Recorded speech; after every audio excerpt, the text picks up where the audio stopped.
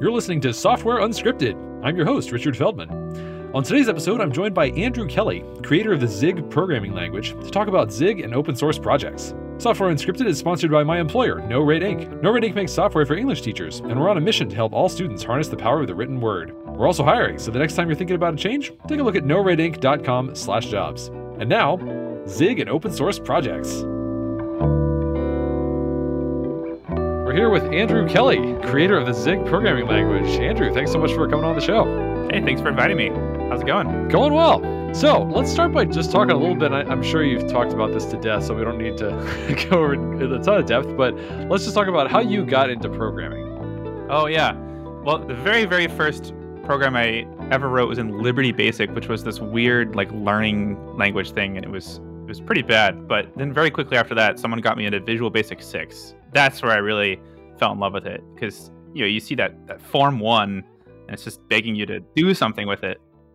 Oh, wow. So I actually had the same path. I started off with QBasic, but my dad bought me this book, Learn Basic Now, with foreword by Bill Gates, which, back in the day was a big deal. And yeah, and then Visual Basic 6, exactly the same thing. Form 1, yeah, I remember it. Yeah, that was so good. And I remember learning little performance tricks, when I made the first thing you want to do if you want to make a game is you'd put a whole bunch of those image boxes on there. Mm-hmm. But then you realize, wait, no, there's a function called, what is it, picture window or something? Oh, wow. And it was a little faster. I remember what you're talking about, yeah. It was, or BitBlit or something, I don't know. Yes, yeah. Right, I never got the hang of that. I always just was I'll just do a bunch of images, and if it's too slow, then I'll figure something else out, like simplify the game, something like that. That's cool. Using icons for sprites because they had translucent backgrounds. I don't know if you ever did that one, but... Oh, yeah. Yeah, remember that game, Castle of the Winds? That they totally did that for all their art. They were literally Windows icons, all the monsters and stuff. Right, it was you had 16 by 16 or 32 by 32-bit pixels in order to make that happen, but yeah. That was fun. Okay, so you got into Visual Basic 6, and somehow between then and now you ended up creating a programming language. So what's the brief story of how that happened? Yeah, and you know what, by the way, when I was using Visual Basic 6, I had the ability to edit and continue. I could be in my debugger, I could press pause, I could go change some code, drag the control flow where I just changed the code and run it again, press play. I still can't do that today with modern technology. Yeah, it's weird how a lot of things seem to me to have regressed since Visual Basic 6. And granted, I've never used Visual Basic at work. And I understand that people who have used it at work have a different opinion of it. Maybe it's my rose-colored glasses. But I mean, yeah, I have very fond memories of the tooling as a whole. It was really great, or at least compared to what I now have with 20, 25 years later. Yeah. Wow. Oh man, we're getting old, aren't we? I know. Yeah, it's a scary thought. we got to be careful not to turn into old grandpas and just be oh, when I was young, it was better. Because back in my day, you could pause your debugger and make changes. We got to check our grandpa status. But it is a little bit weird that, I mean, this is technology. Technology generally moves forward. True. And gets better. Right. And it's weird that we're reminiscing about how much more effective this tool was than anything that we have 25, quarter century later. Yeah, it is a concrete feature. You can point to this and say, this is not prevalent. And I mean, there's a lot of things that I remember about Visual Basic 6 that I don't have today, just a WYSIWYG editor. It's not quite what I'd call a bidirectional editor in the sense that you drag and drop and change stuff and it edits your code. But I mean, it had a very simple system where I could make tweaks either by dragging things around and rearranging them physically, or by editing code, or by editing the little properties pane on the right. I will say Qt does give you this. I've played with it, and you have to pay a cost in the sense that Qt is a hulking behemoth of a dependency. Okay. But it does give you a visual editor that's cross-platform. So Qt, I think I've heard it pronounced cute sometimes, but maybe that's something else. I've never used it, but as I understand it, it's a cross-platform, you can run it on multiple operating systems, UI toolkit, right? For C++ or something? Yeah, well, it's C++, but, as we all know, C++ doesn't have enough features, so they added a preprocessor in front of the C++ code. So they added Qt language features on top of C++, and then they run a preprocessor on the C++ to give them actual C++ that then goes to the C++ compiler. Wow. Yeah. Okay. So you do pay a cost for the, drag and drop WYSIWYG editor. Got it. Got it. Yeah. And I also have not personally used Smalltalk, but I hear about Smalltalk, which is from like the 80s primarily, having had like some of these more advanced tooling features that today seem like an unthinkable luxury or just like, oh, someday. I want to go on a brief rant here. I know like we're already like 3 tangents deep from the original question, but this is something that's always bothered me about the language server protocol, which is that it in some ways doesn't to me feel like a step forwards technologically. It seems like almost an aggressive push towards a local maximum that we already know about. In the sense that, like, one way to pitch LSP, I mean, what does it give you? It means that I can, in VS Code, for example, or in Vim, or like in any editor that supports it, I can get things like go to definition, rename something, hovering to see like what particular error message there is if it's a type checked language or something like that. We had all of that all over the place in the 90s. None of that is at all new. Autocomplete, none of it. I mean, Visual Basic 6 had every single one of those things That's I true. just It mentioned. did, yeah. And what we're talking about is like that's the newest, the latest and greatest of the 2020s is not quite at the level of the 1990s. Like that's what we're talking about. Like this is the future. It's not the future. It's literally the past. And it's actually not even quite the past because we haven't there's a lot of stuff that we had in the 90s and not just the Visual Basic 6. I mean, I also remember using like Eclipse when that came out, had all those things Oh, standard. yeah. Because of Java not having any conditional compilation, Eclipse has super advanced refactoring capabilities.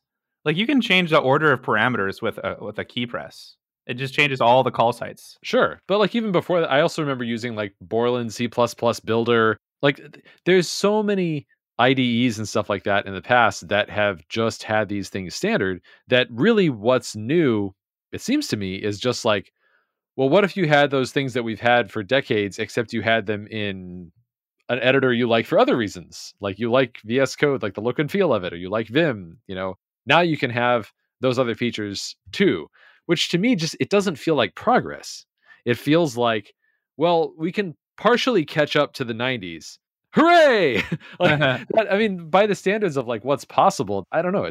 There's something a little bit like I don't know, defeatist about that, about saying like this is the best we can do. The best we can do is to approach the glory days of old. That's just so it doesn't really fit with my conception of technology of like doing better than we used to be able to do. Like something that in the 90s we would have only dreamed about. That's really to me what's exciting about technology is seeing like how can we do things better than they've ever been done before, not almost as good as they used to be done.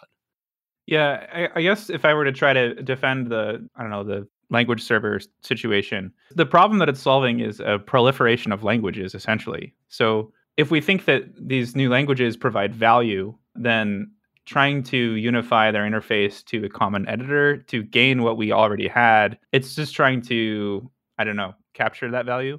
Well, I think that's partially it. I think it's a proliferation of both languages and editors. Because if literally everybody used VS Code, then everybody would just make plugins for VS Code and they wouldn't care about having a common format. The problem is that a lot of people use VS Code, a lot of other people use Emacs, a lot of other people use Vim and so forth. And like I like Vim.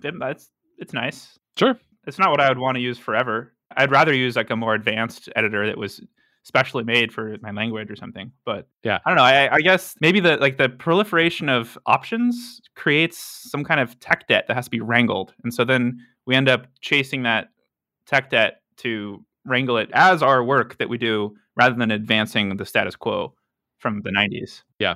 I mean, I think that's partially true, but I also think it's that, I mean, I guess people just don't make language specific editors like they used to. I mean, like Visual Basic 6 was not like trying to also be HTML and CSS and like, I mean, maybe it is today. I haven't, I don't know what they're on lately with Visual Basic, but I mean, and yeah, I guess web development is maybe partially explains that just because you have like HTML, CSS and JavaScript and whatever you're doing on the back end kind of all being edited at the same time. And web development's so huge now. Yeah, I think you hit the nail on the head. I mean, Vim's a great text editor, but it's definitely a local maximum, as you mentioned. Like it maxes out at what it's capable of doing for everything. It's like really good at editing a language that no one's heard of before. It has no tooling. But then, if it's a more popular language that has a whole bunch of tooling, it starts to fall short of other competitors. Yeah. And like all those tools in the 90s that were super nice, VB6, the .NET ones, Visual Studio, Eclipse. Yeah, I think you hit the nail on the head. They all have that one thing in common. They're all for one language only, and that allowed them to focus on those features. Yeah. Well, I don't know. We'll see how things go with Rock. I mean, we're trying to do that in Rock, make a a language Yeah. specific editor that pushes boundaries. But okay, so Visual Basic, and then somewhere between then and now, you end up creating a programming language. Let's keep talking about it. What happened next? Oh yeah. Well, next I just followed my just young, curious mind's whims. Just tried to explore a bunch of different concepts. You know, every time I learned about a new thing the computer could do, I always wanted to play with it, see how I could explore it. I remember still in the VB6 days, but I discovered how to call DLLs. So this allowed me to do all these fun things on the system. And specifically, I figured out that there were DLLs that would let you move the mouse and Aha. press keyboard buttons. So I made a little program for recording macros and playing them back. Oh, nice. And I remember playing a joke on my computer science teacher in high That's where this school. is going. Yeah, because he was always threatening us that, you know, you got 25 teenagers on, or I don't know, pre-adolescents on computers. You can't watch what they're all doing, and you're trying to teach them stuff, and of course they're off just doing whatever. So he would always threaten that the network admins were watching us, like they're watching your screens, and like he better be good all the time, and they'll take over your computer if you're bad or something. I knew he was lying, but I brought my little macro program. And you couldn't run custom EXEs off the hard drive, but you could just run them off a USB stick. Like their blocking software was weird. So I just brought it there and then ran it there. And then I recorded this whole thing about like the admin taking over my computer and like chastising me, typing in a Word document and all this stuff. So I set it up, and then I was like, "Oh no! Oh, Mr. Hayes, the admins took over my computer. Oh, I shouldn't have done that." And he goes, "What? What?" And like the whole class just came over to my screen and was watching it, and they were like, "Whoa, no way!" And then at the end, of course, it says like, just kidding. It's just this is just me." Kind of pretty good. That's great. Wow. Yeah, I remember hearing. I did not take the computer science course at my high school, but I did know people who took it, and apparently everybody found inventive ways of breaking out of the network restrictions. I remember one person mentioned if you got to like a file open dialog and you double clicked on like command.exe from within that, it would just execute it, and then you could just have a shell, and then you could do whatever you wanted. Oh yeah. Yeah, they also, the Windows security was pretty weak. Like they also block regedit, but if you just literally copy regedit to a thumb drive, you could run it off there. Wow. Yeah. Good stuff. Okay, so somehow between practical jokes and VB6, you ended up. So career-wise, what did you end up going into after your background and exploring all these different aspects of computers? Oh yeah. Okay, so the first thing I did was an internship at Lockheed Martin, which was a defense contractor, where I learned that a lot of people who have software jobs don't actually care about software. They're just in it for coasting or whatever. Really? Did not have a good time. That is a shocking revelation to me. I'd never heard of such a thing. No, yeah. I've had jobs like that. Which is fine. I mean, that's probably normal, but I was really excited into technology. How old was I? I was fresh out of high school, 18, I guess. And I wanted to talk about software and technology and all this stuff. And all they wanted to talk about was like, oh, they're contracting someone to dig a pool in their backyard or something. They're like, they're like 35, 40-year-old people just having a job, right? Right. So I didn't really So you went straight from high school directly into the pros. No college in between. Well, that was an internship. Yeah. Okay. It was a summer internship. Yeah, it was before my first year at college. Okay. So yeah, I hadn't. Obviously they're going to treat me like this. Like, what's this kid doing here? He's not a program. So like they gave me a task like learn XML, and I'm like, what do you mean learn XML? It's a format. What do I need to learn? Like they didn't understand that I use computers. So I don't know. I just read a lot of Joel Spolsky blog posts. Like I learned how to read blog posts during that time. That's what I learned. Like I learned how to entertain myself. I had a surprisingly similar internship experience. Like after, this was actually after my freshman year, I think, in college. But yeah, it was not Lockheed Martin, but it was a company that does a lot of like government contracts, like a really big, they got grants and type stuff. It was for like satellites and sensors and things. And basically, the first job that I had, like I knew how to program. I'd been programming for maybe a decade at that point, and let's see. I started when I was 9, so I would have been about not 9? quite, just shy. Wow. Yeah, just shy of a decade. But the first, it was one of those situations where like clearly they had an internship program, and then they had some very busy people, and they're like, "And you get an intern," and they're like, "I don't know what to do with this person. I just need to go keep them busy." That sounds so familiar. The first job I got was literally they had a bunch of data from a certain sensor. and it was on these CDs, as in like a compact disc. And the CDs were in normal size CD jewels, which, depending on how old you are, you might immediately know what that means, but like a normal size CD case. And to save space on this bookshelf full of these many, many CDs worth of data, they wanted to move them into sleeves. So my job was to take the CD out of the thing, and also they wanted to relabel them. So I had to like make Hey, all that's these not a labels. programming job. Not at all. No, not at all. It was just completely, absolutely anyone could do it with no training. And so I did all that. Like it was like 200 of these CDs. And I was like, okay, I'm done. What next? And they're like, I don't know. I don't know. And I was like, I can program. I could do some programming for you. And I think maybe out of desperation, they were like, well, there's somebody who's like on carpal tunnel leave who wrote all this Oh, code. wow. And we just there's like 2 bugs with it and nobody is familiar with that code. So why don't you just take a crack at it and see if you can, figure out what's going on with them. I was like, okay. So it took me like a couple hours. I just like finished it and then was like, okay, I fixed the bugs, and I was like, I don't think this code is very good. It's like a lot of it looks like it's been copy paste. I didn't tell them this, but I was like, it looks like a lot of this has been copy pasted a lot of times. Like, I think you could reduce a lot of this duplication, but I didn't want to say anything. It was my first exposure to other people's code, Right. so I was like, I don't know, maybe I don't think I'm missing something, but maybe I am. And so I was like, yeah, I finished the job. I did the thing. I fixed the bugs. What else do you have? And they're like, already? They're like, "What It's do you like the mean? same day. It's like, well, they weren't that hard to find. Like you told me what the bugs was, so here are the fix. And then from then on, they're like, okay. And they like gave me my own project and stuff. But yeah, I mean, the expectations could not have been lower. I Yeah, think. yeah, yeah. It was a struggle to get any real work assigned for sure. Okay, so then I guess in college you did computer science. I'm guessing. Yeah, I have a computer science degree. I don't know, Arizona State, not super great at computer science. Had a couple classes that were nice, but I think the people I met along the way is the real gem of college. Yeah, I gotta say, I know that people there's a whole thing, at least in my experience, around computer science degree versus self-taught versus boot camp versus etc. I don't know what your experience was, but my experience was, yeah, I met a lot of great people in college, but like the practicality of what I learned, like the percentage of stuff that I learned in a computer science degree to what I actually end up using either at work or outside of work is shockingly low. It's extremely low. It's like maybe single digit percentage wise. And I look at what people learn in boot camps and I'm like, you know what? They use all of this on the job. Yeah. Like, I think that that's just a much more efficient way to, and also there's a bunch of stuff that like is just not covered at all in a computer science curriculum that boot camps actually do cover. Like Like how to it's, ask for a raise, how to have a one-on-one. Yeah. oh, that too. But I was even just thinking about stuff like if I hadn't happened to take one particular elective, I would have never used a version control system of any type. Oh, I see. Yeah. In all of college. Yeah. Like that's really important. And like, especially because,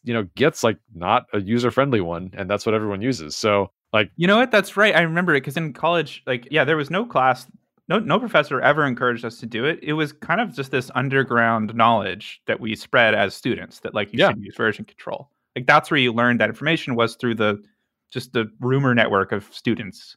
And maybe that's different now. I mean, this was a long time ago. This is like, oh God. Okay. Oh yeah, we're getting old. It was an unthinkable number of years ago, but maybe today it's different. But yeah, I think putting a CS degree on a pedestal is like, this is an important thing. I just don't agree with that. As someone who has one, I just don't think it's like, people Yeah. are like, oh, you got to learn the fundamentals. You got to learn this and that. And like, I just don't buy it. I think it could be, but I don't think that what I received was worthy of putting on a pedestal. Sure. There's like a hypothetical thing that a CS degree could be that is, yeah, that's like maybe pretty different. But I mean, honestly, like a lot of the stuff, when I think about what ended up being important in my career and in my side projects relative to what I learned, a lot of what I learned ended up being either trivia that I just like, let me make some jokes and like understand some jokes that like that's really where for a very long time, a lot of that stuff, came up for me. Or by sheer dumb luck, eventually I happened upon the exact problem that was in exactly the right shape as that. Like until I got into also making a programming language, I had no use for assembly language. Like as a web developer, there's just no reason to like need to know that. It just never comes up in my experience. I could have very easily gone my entire career with just like the semester that I spent learning assembly and like doing stuff with it just never ever came up. I never used it. But as it happens, there was that one particular, thing like, okay, if you're making a low level compiler, then it's really useful. Also, I understand that if you're going into like game development, that could be much more important. Like if you or something that like really has extreme performance requirements, also totally could be. But it's not like that's what most jobs are. I mean, most jobs, like percentage wise, are like people using garbage collected languages and never getting down into like WebAssembly at all or assembly at all. Yeah. So I have said the phrase WebAssembly so much more often than assembly that like I just reflexively said WebAssembly. Oh, I didn't even catch it, so we're on the same Yeah. page.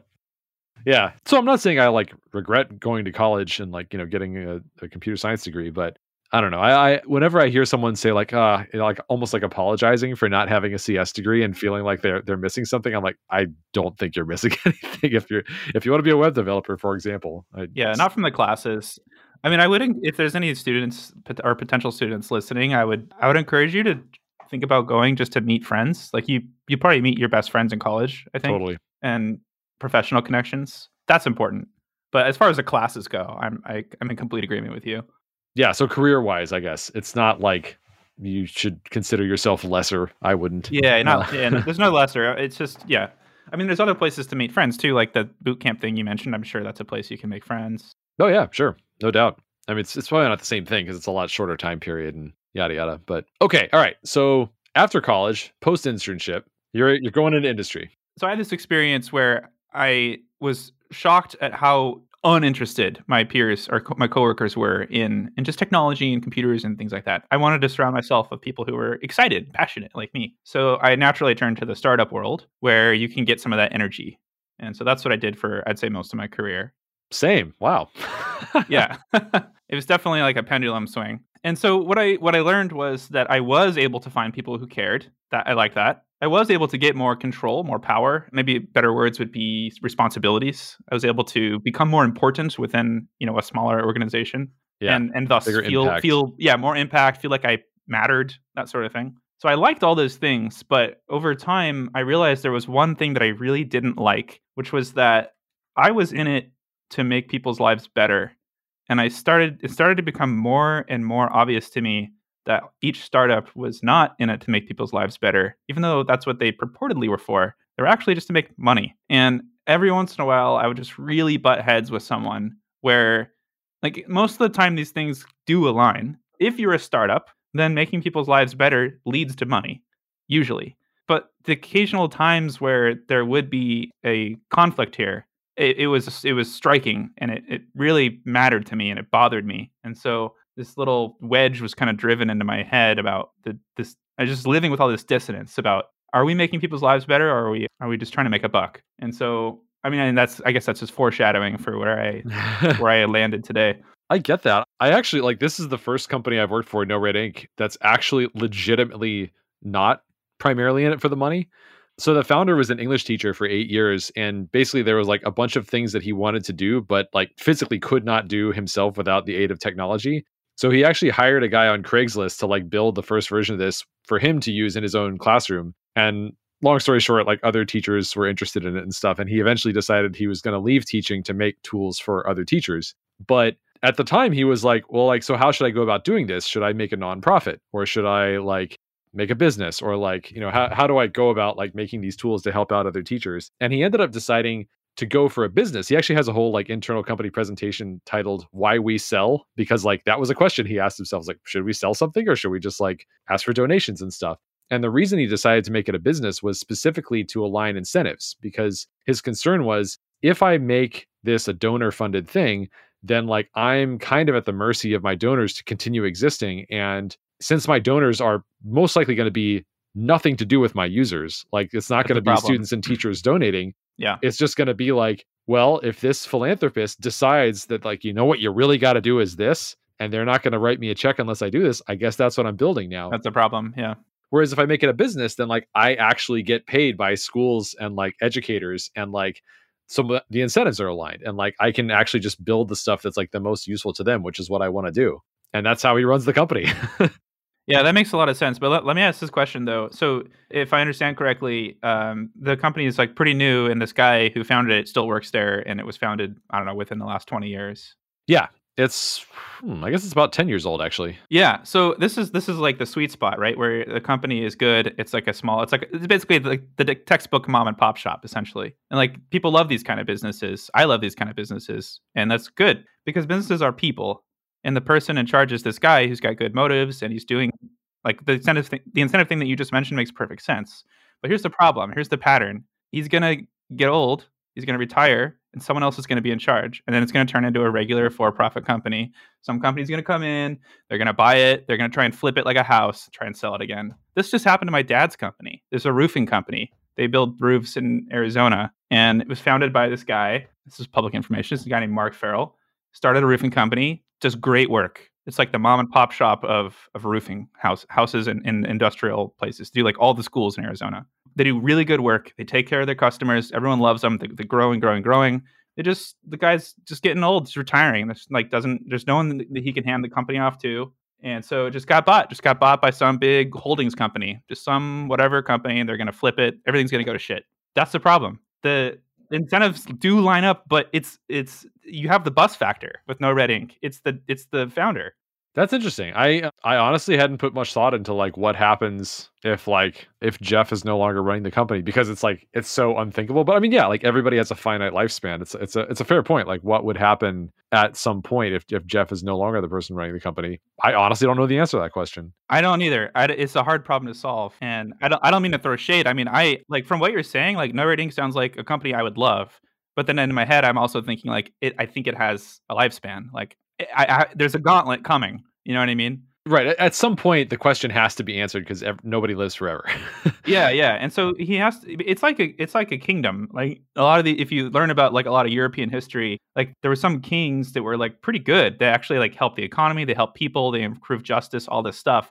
But then they just like didn't have a son, or they didn't figure out how to transition their power structure when they died. And then the next person just like completely undid all their great work. Yeah. It's the same problem with a for-profit company. It's not just monarchies and companies, and I mean this happens in programming languages too. Like this is something I'm thought about. I'm sure you thought about is like, so I'm making this programming language called Rock, and I think about like, let's say that someday I'm dead. What happens to Rock? Like, how do people continue working on it? I don't like the idea that like this thing that I've already put several years of my life into and plan to put it, a double-digit number more years into. I don't like the idea that it's like I die and then everything just falls apart. So I've always thought of this as like the generational problem. How do you make sure that future generations, after not just the current generation, are able to keep it going in a good direction? And I have thoughts on this, but I'm curious to hear your thoughts on it. Yeah, that's a question that I've asked myself, and I also don't have a good answer to.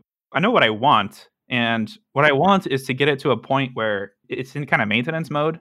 Like I think some languages, maybe Rust, even Go, like Go's doing a 2.0, they added generics and stuff. I want a Zig 1.0 to be basically done, and like it's good enough. Like we solved enough computer programs with it. If you want, something else, use a different language. So that's what I want.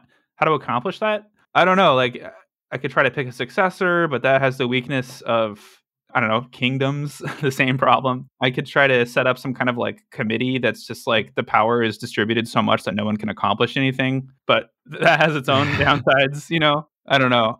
I don't know how to solve this problem. Yeah, I also considered it an unsolved problem. And I thought a lot of the same things. Like one of the things that I think about is, what do I think about like looking at all the programming languages out there that have been around for multiple decades? What do I like about how they've evolved over that time period, and what do I not like? And one of the things that I consistently see that I don't like is that they always accumulate features until whatever they started out as, they are now a huge complicated language. Yeah, yeah.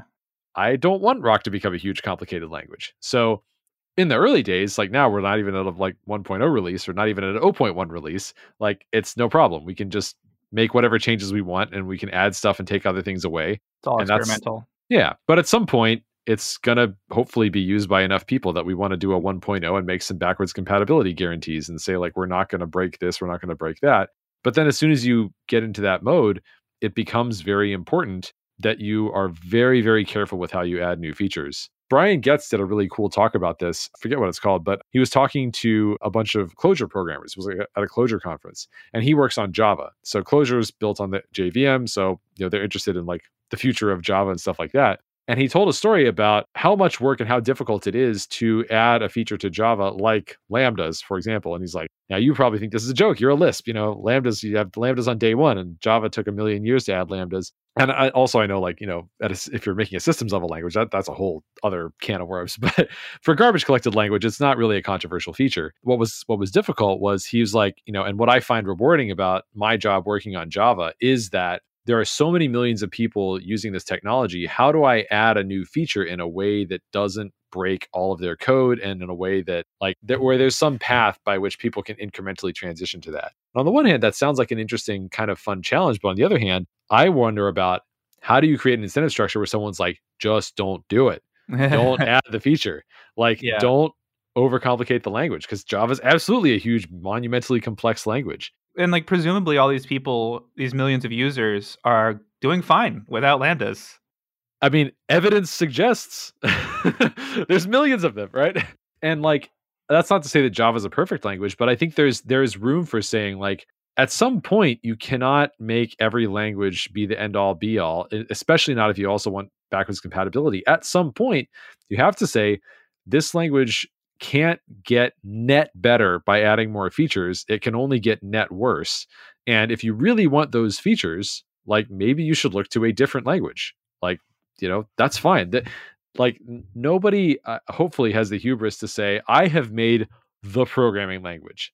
No one else will never need to use another programming language in the history of programming until our brains are plugged directly into the singularity or whatever, and we just think and programs appear. Oh, for all of the future too, you're saying? Yeah, right. Like, of course that's not a real thing. Like, programming languages are just like anything else. They are really good at something for some period of time, and then at some point there's progress. Somebody else comes up with something else. But you can still be really valuable and really nice for a whole set of problems for a really long decades, and even be the best at those for decades. You could be your one tiny little contribution towards getting us to the space age, just a one little tiny stepping stone among many. Yeah, absolutely. But yeah, to your point, I don't know how to prevent that from happening. I mean, one is you try to set up a structure that's sort of optimized for gridlock, where you're like, it's just really hard to add any feature. Of course, the problem with that is the surrounding environment around programming languages also changes. And it's not as if the exact circumstances that were true when you first did 1.0 are going to be still true 15, 20 years later. It might be that there is a new feature that's sort of necessary just to adapt to whatever that new world looks like. I don't even know what it might be. So you don't want to make it impossible to add changes. You ideally want to make it difficult, I think. Yeah. I think the fundamental problem here, and it's kind of the same problem as we were mentioning with businesses too, is that really people are really important. Oh yeah. A lot of people think that you can just fork a project, but that's not how it works. You have to think about, I've seen someone try to fork Zig because they didn't like that we reject hard tabs, right? This fork lasted 1 hour because they gave up.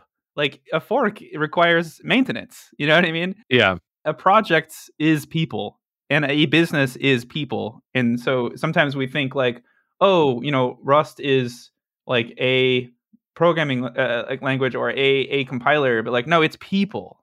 Yeah, absolutely. And same with Zig, same with Rock. I think something that's under discussed about forks, or maybe it's discussed if you find the right people, but a lot of people just don't even think about it, is just what percentage of forks actually go on to even get 1/10 the popularity of the thing that they're forking. And also, those that do, how many or what percentage of the people involved in the fork came immediately from the other project. I think about things where people are like, oh, this project got taken over by often a corporation or something that's you can't use our trademarks anymore or whatever. And it's just a bunch of the people who are working on it are like, all right, see ya. And they just fork it and give it a new name, and they all just keep working on it. And then the original thing kind of withers in comparison. And that's kind of the fork, right? Because the original people are on. Yeah, I see what you're saying. Right, they just left. It's not like you said, it's about the people, and the people just went and did the same thing under a different project name, or went in a slightly different direction or something like that. As opposed to one person is like, I don't like this design decision about this thing. I'm going to go and do my own thing from scratch, except not from scratch, using this existing code base. How often does that story end with, and it was very successful? I literally can't think of any example. I'm sure Yeah. that's out there. Like it's probably not zero, but I mean it's not a recipe for success. We can say that. So I've just embraced this concept that a I don't know programming language project such as Zig is organic and it's made of people. It's meat, you know. I've embraced this concept, and everyone who is paid to work on Zig intentionally has a really broad agreement in their contract, like a vague statement of purpose. So, for example, I can't remember the exact wording, but it's something like you can clock hours if you're doing something that is directly or indirectly related to like advancing the Zig project. That it's like intentionally general. And so nobody who's getting paid to work on Zig actually gets handed tasks. I don't tell people what to do. If someone wants a suggestion, I'll give a suggestion. But I mean, part of the reason that we have a macho linker in the Zig project is because that's what Jakub decided he wanted to work on. It's not what I would have prioritized. That's his choice. And you know what? It works great. It's been doing great. It's been helping our promotion. It's been advancing the use cases we can support. I'm super happy with it. And it's not something that we would have had unless he decided that's what he wanted to work on. Just so we're clear for people who aren't familiar with the term, you want to define what a macho linker is? Oh, yeah. Essentially, it's what's letting us cross-compile programs to Mac OS with Zig, because when you compile code, you typically will end up with an object file. And this is machine code, but it's not quite ready to run. You then have to link the objects into an executable. And Mac OS decided that they wanted their own fancy little object format called Macho. And so you have to have a special different linker that is capable of turning these Macho objects into something that can run on Mac OS. Is that how most people? I always thought it was Mach O, like because it's like there's a dash in it. It's like MACH dash O. I'm sure I don't know. saying it wrong. I don't know. I mean, but it is like it is those letters in that order. So like it's a reasonable way to pronounce it. I will say we do call Jakub the Macho Man. It definitely lends itself to puns. All right, so let's also back up because a lot of people listening might not be familiar with how the Zig Software Foundation works. Do you want to just kind of give a little background on like where does the money come from? Oh yeah, sure. So I started this project 6 years ago, just moonlighting it nights and weekends while I worked on at other jobs. It was open source from the very beginning. Hello World, where I just touched the README, open source right away. So it's been just slowly gaining more traction. I started taking personal donations via Patreon and GitHub sponsors, and eventually it got enough where I could quit my day job. That was a wonderful day in my life. And then it got enough where I started a nonprofit, official tax-exempt organization.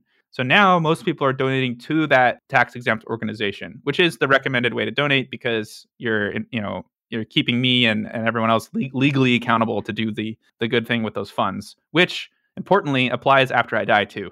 Nice. Anyway, so now there's an organization. So we have some cash flow, and we're paying 3 people full-time, including myself, and a couple other people part-time contracts. Nice. That's really cool. I mean, everyone at the company has the freedom to choose what they want to work on. I don't ask questions about what did you work on. They just say I worked this many hours and they get this much money. So there's a lot of trust. There's a lot of high trust. Yeah. Very high trust, yeah. Yeah. I mean, the phrase that always comes to mind there is just like trust is efficient. Mm-hmm. Like kind of the alternative to trust is bureaucracy, if you think about it. Right. And that slows everything down. So it's really cool that you're able to work effectively in that way. And it does seem like it's been going pretty well, yeah? Yeah, I'm really happy with everyone. I will say here the advantage of what I've done is I've been able to choose people from a pool of people who've kind of self-identified as intrinsically motivated. Like Loris was already doing Zig Showtime with no intent of getting paid to do it. So that's a natural candidate. You know, Jakub was already volunteering his time to do contributions with no intent to getting paid for it. So the problem with this is it does filter for privileged people. So if you pick people who have time and money to contribute to open source, you will pick more white males, and that's a downside. But the upside is that you're going to pick people who have proven that they are motivated, trustworthy, care about the project. And so the trust is already there. And now you just establish a way to keep their lives sustained, and then everyone wins. Yeah, that makes sense. I mean, it definitely seems like one of those situations where it's not perfect. It's not the ideal, but it's really hard to find something that's like better or more effective, given the resources you have. Given the resources is a really important, constraint. Yeah. Because you're entirely funded by basically small donors. Yeah, our donations are spread really evenly. So we don't have that problem where, one philanthropist can tell us to go a different direction. And I intend to keep it that way. I think that that's good for everyone, right? No one wants there to be a big donor who controls the direction of the project. By being a small piece of the pie chart and having the whole pie chart be made of small pieces, that the incentives are at least independent from control by a minority. Right, right. Yeah, and how important is that to you? Like, if somebody walked up to you and was like Microsoft is like, "Andrew, I will pay you $1 million a year. I will donate $1 million a year to Zig Software Foundation, but we're gonna need to have first class .NET support for this and that, and Oh, that's a string, Azure, right? Yeah, right?" little Well, string I mean, attached. maybe it's not overt, but maybe it's like you can kind of see it coming. It's implied, right? Yeah. Yeah. What do you do when faced with a Well, choice like okay. that? Here's the thing, though. If it's truly no strings attached, we can do a lot with $1 million. So, like I don't mind burning a small bridge to get $1 million. Well, but here's the thing though. Now, let's say several people have decided to quit their day jobs to go work for Zig Software Foundation because of this money, and then all of a sudden the money goes away or is threatened to go away, and then you're like, "Oh my god, all these people, their livelihood is this." That is definitely something I think about. And I'm careful not to give out consistent full-time work on money that we don't have guaranteed or high predictability that we're going to have.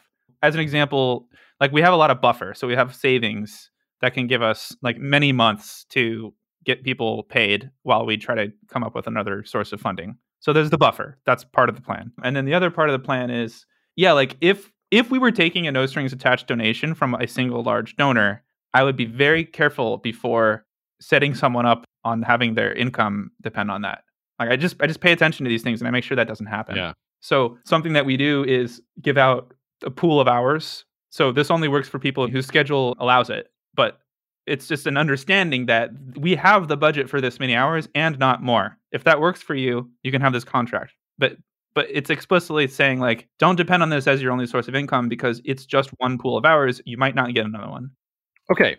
So speaking of incentives, something that I think is interesting to think about at sort of the intersection of all these ideas is how do you solve the problem of people wanting to make really high quality software and yet not having something of a like centralized organization built around that? Or maybe a better way to say this is what types of organizations and organizational structures are best set up to create great software? Because certainly there has been plenty of precedent in the past where great software has been created. I mean, we were just talking at the beginning of this about how Visual Basic 6 was so great for us earlier in our lives.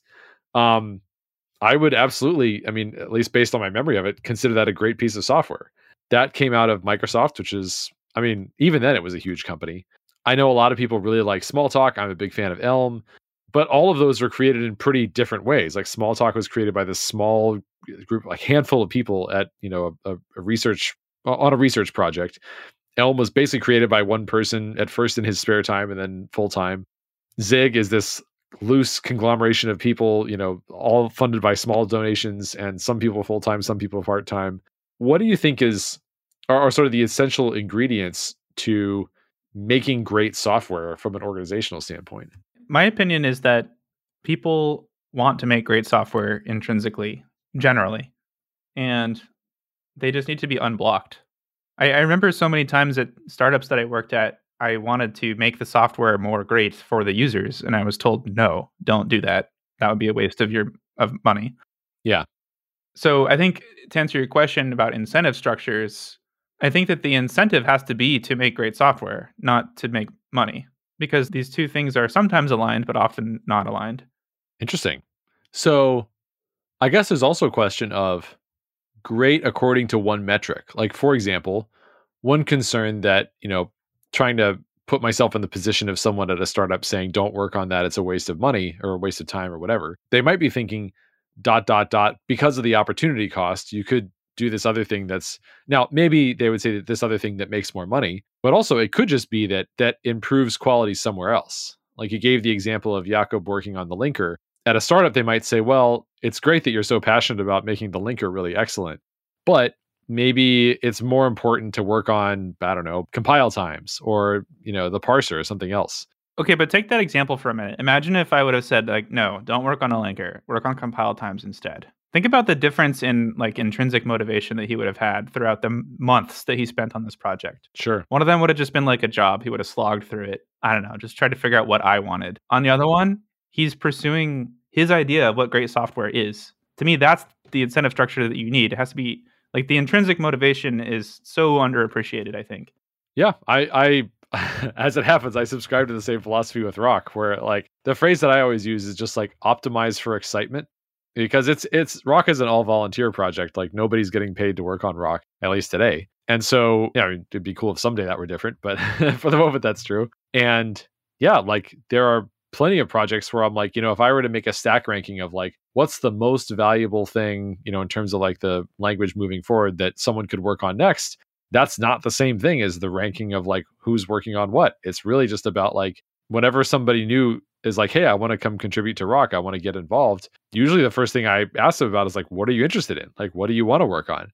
And let me see if I can find a project that like matches up with what you're excited about. And like, why don't you give that a try and see if you like it? And if you do, just run with it. And yeah, we've gotten some really great results from that. And it's not like if you were to look at like what parts of rock are improving and at what pace, it's kind of all over the place. Like there's no like rhyme or reason to it because of that. But at the same time, it's like I especially feel that way about, a volunteer project where it's like people are doing this in their nights and weekends. I mean, quality aside, it's just like if it's not fun for you, why would you be doing it, right? It's like I could be playing guitar, I could be playing a video game, I could be doing something else instead of doing this. If it's just like work that I'm not getting paid for, why would I do it? And this kind of segues a little bit into there's a lot of conversations these days about like open source and sustainability and things like that. And I got to admit that a lot of the discourse around this kind of bugs me as a person who does open source, because the way I've always felt about it is just like, I just do it because I like it.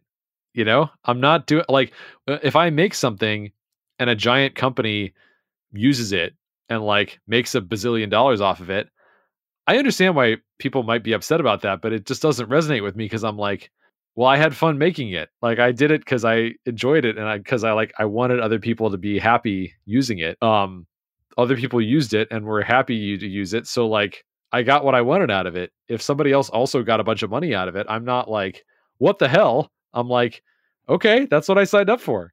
I understand completely why other people might feel differently about that. But from my perspective, it's really about like, I'm doing this because the act of doing it and the act of creating something that I'm really proud of is just innately rewarding to me. Sparks joy, would you say? Yeah, exactly. Right. And if it doesn't spark joy, then it's a job. So, Exactly. right. Play to earn, right? Which is why like the drum that I'm always beating is not so much like about like open source funding models being broken and stuff like that, but actually it's more about people. I really want people to treat open source authors better, like users of open source software, and not to treat them like I'm your customer. Like you're a business who gets paid to do this as opposed to somebody who does it on their nights and weekends. And because I did you the favor of using your software, I get to be a jerk to you, or I get to like complain at you about, this and that. Like, I mean, obviously people can do what they want, but socially, I think like in my ideal world, when somebody says something about on like files an issue on like an open source project, and obviously people should express like disagreement and surface problems and bugs and all that stuff, but there's a certain way that people sometimes do it where it's just like, I'm going to be mean about this and just make your day worse. They, like they you're come going to read in this issue, guns blazing, right? yeah, sure. Or even just like I'm going to report this bug, and also I'm going to leave a little jab about how you're dumb because you let this slip through, or this is a low quality piece of software that you've made here because of this bug. And like what I wish is that culturally, if somebody did that, other people than the people maintaining the software would jump in and be like, dude, what are you doing? Like it would be as if you right now, for that to happen, it has to be somebody comes along, like just as a social norm for people to say, what you just did is not cool, and like you should not do that. It needs to be really far, like way across the line. And I wish that were moved back to where it's like by default you just treat this as like, hey, I'm benefiting from something you made on your weekend, so like I should be default nice to you, not just not a horrible person to you, but like way like it should be like beyond polite. It should be like appreciative. And I try to do that myself. Whenever I open an issue, I usually start like on somebody else's repo. I start with like, hey, thanks for making a really great library. And then like, I ran into this bug. Here's as much detail as I can give you about it, etc. And just I don't know. I try to model that, but it's not a cultural norm, and I really wish that it was. Yeah, that's interesting. Yeah. For me as a moderator of the Zig GitHub, that's just an insta ban. I mean, if first time commenter, you know, and they have no like their first participation in the community is to be hostile. Yeah. I'm growing a garden here, and that's a weed. I will pluck the weed and throw it in the garbage. Like I don't owe that person their ability to participate. That's a bold stance. I mean, I definitely see where you're coming from on that. I don't know if I personally have the like. And those people are never donors. They're never donors who do that. Of course. Yeah, I mean, I guess like I have some scars of like participating in open source projects where people will criticize you for like being too quick to ban or like over banning and stuff. Yeah. I noticed that it's unpopular if you admit that that's your strategy. No one likes to learn that that's what you're doing, but everyone likes to participate on the Zig GitHub issues because it's nice. It's a garden. It's a beautiful Zen garden. That's a strong pitch, I gotta admit. Wow, now I gotta think about that. But it's like the Batman thing, right? It's like the hero that you deserve or need or whatever. I don't I don't understand it, but the point is some Batman related metaphor. Yeah, they don't like Batman, but they like when the city's clean. Ah, interesting. Yeah. Okay, yeah. I take your point, and yeah, that's one way to get there, I guess. Going back to your point, though, yeah, I feel that the more traditional way to look at this interaction was going back to the 90s, I guess, more of a collaboration where it was more like open source was new. It wasn't this already conceptualized thing. And so someone putting out software was kind of like, hey, everyone, I did this weird thing where I decided to give you my software for free. No warranty, but if you use it, like, let's collaborate. And so then a user would say like, oh, hey, I found a problem. Let's work together on solving the problem. But I feel that what's happening now, we're in like this late stage open source where companies have figured out to exploit labor. And so the person might actually just be an employee of some company where they're being like rushed to complete something and they're being told by their manager to depend on open source software and their schedule at their work, them like getting a raise or getting like, I don't know, good vibes from their manager depends on completing this task in a fixed amount of time, which requires there to be no bugs in the open source software. So they're between a rock and a hard place. Like their living, their income, their rent, their food, their kids' college fund depends on this open source software working. And it's like, I don't know, the real culprit here is that we didn't have a budget for working on software that is the company depends on. It's a great point. I mean, I definitely I can simultaneously want the culture to change while also feeling empathy for people who are in the position of like they didn't ask to use this software, and it's making their day worse because this bug happens and they're frustrated about that. Oh, I'm not saying that they're justified in doing that. Like I'm trying to put the blame on the company for sure. Sure. Yeah, I mean it's as with basically everything, it's like there's always an extra layer of complexity, like, if you dig a little deeper, right? I mean, I think ultimately it comes down to scarcity. Like this is something that is well known that when there is scarcity, there is more conflict. Like there's more crime in impoverished areas. That's just a statistical fact. Like wars have gone down in the history of the world as wealth has gone up.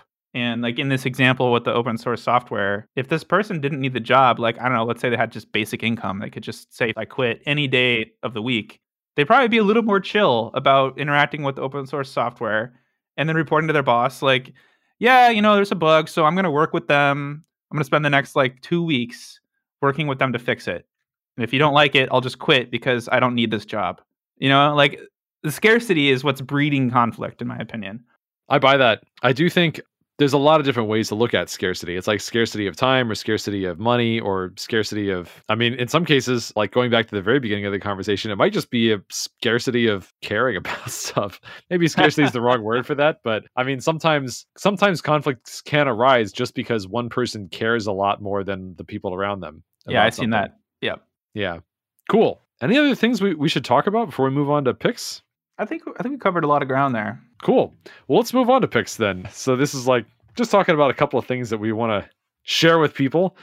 You want to kick us off? Okay. Are we going to alternate like zip? Yeah. Oh, not even that. Just like you go through yours and then I'll go through mine. Okay. I'm going to share a YouTube video by Folding Ideas. So you probably think I'm going to bring up the NFT ones because that one was making the rounds this week. That is an excellent one. But I'm actually going to bring up a different one. It's honestly, I think, my favorite video on the internet right now. It's called In Search of a Flat Earth. If you In type Search of a Flat Earth. Yeah. This guy, it's the guy who did the recent video on NFTs, and he dives super deep into the flat Earth community and just dissects it and figures out the incentive structures, why people are in there, what they're saying. And he just does it in this just beautiful, tasteful way. And it's just such a joy. I don't know. It's like an hour and a half or something. So set aside some time. Interesting. Okay. I've never heard of that. In Search of a Flat Earth is what you type Search of a into Flat search. Earth. Cool. Okay. Any other picks? Or is that's the one? Oh, yeah. I got more picks. Are you going to do one of yours or? We don't have to alternate. You do all yours and I'll do, I've only got one. So. Okay. I forgot to get, okay. I have one more loaded up and then I have to think of my third one. Okay. Okay, the next one is a song. It's by, this is going to be harder to say because I have to communicate it. It's called Beautiful Things by Gabrielle and Dresden, Unplugged Mix. Last time I don't know if it's on Spotify. I hate Spotify, by the way.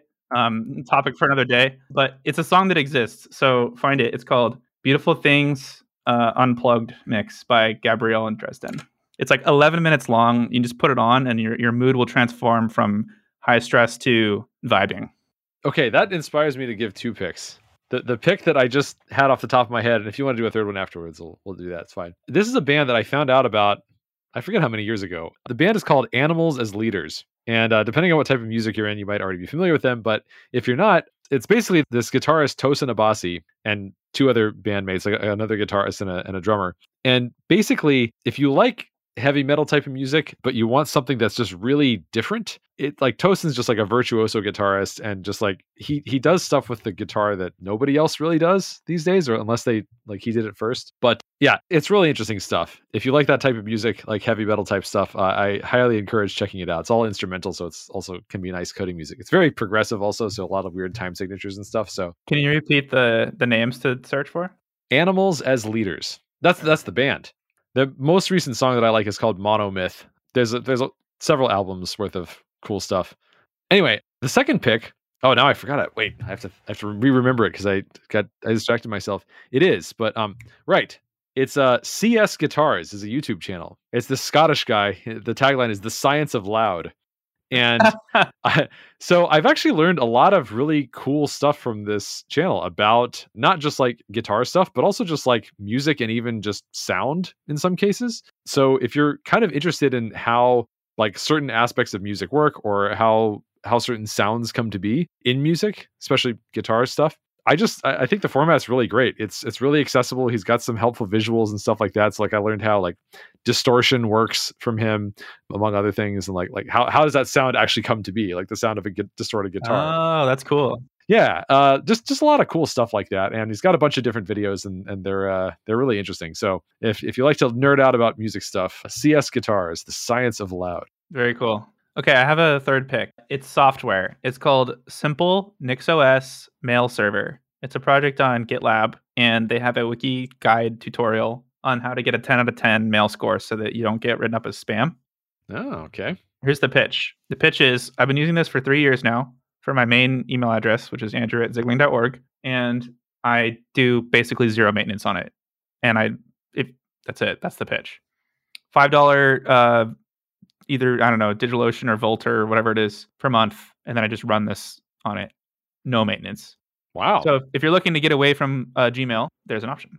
And your email actually gets delivered. Oh, yeah. Yeah. That's, wow. Very cool. I mean, that's usually the thing people talk about is like the concern there, right? Is like you're running your own operation. Is it actually going to get delivered? Yeah. I mean, it's kind of a self-fulfilling prophecy, though. Like if no one does it because they're afraid of it, then that will give Google more tools to make that reality. So you're welcome for not being one of them. Join me. Awesome.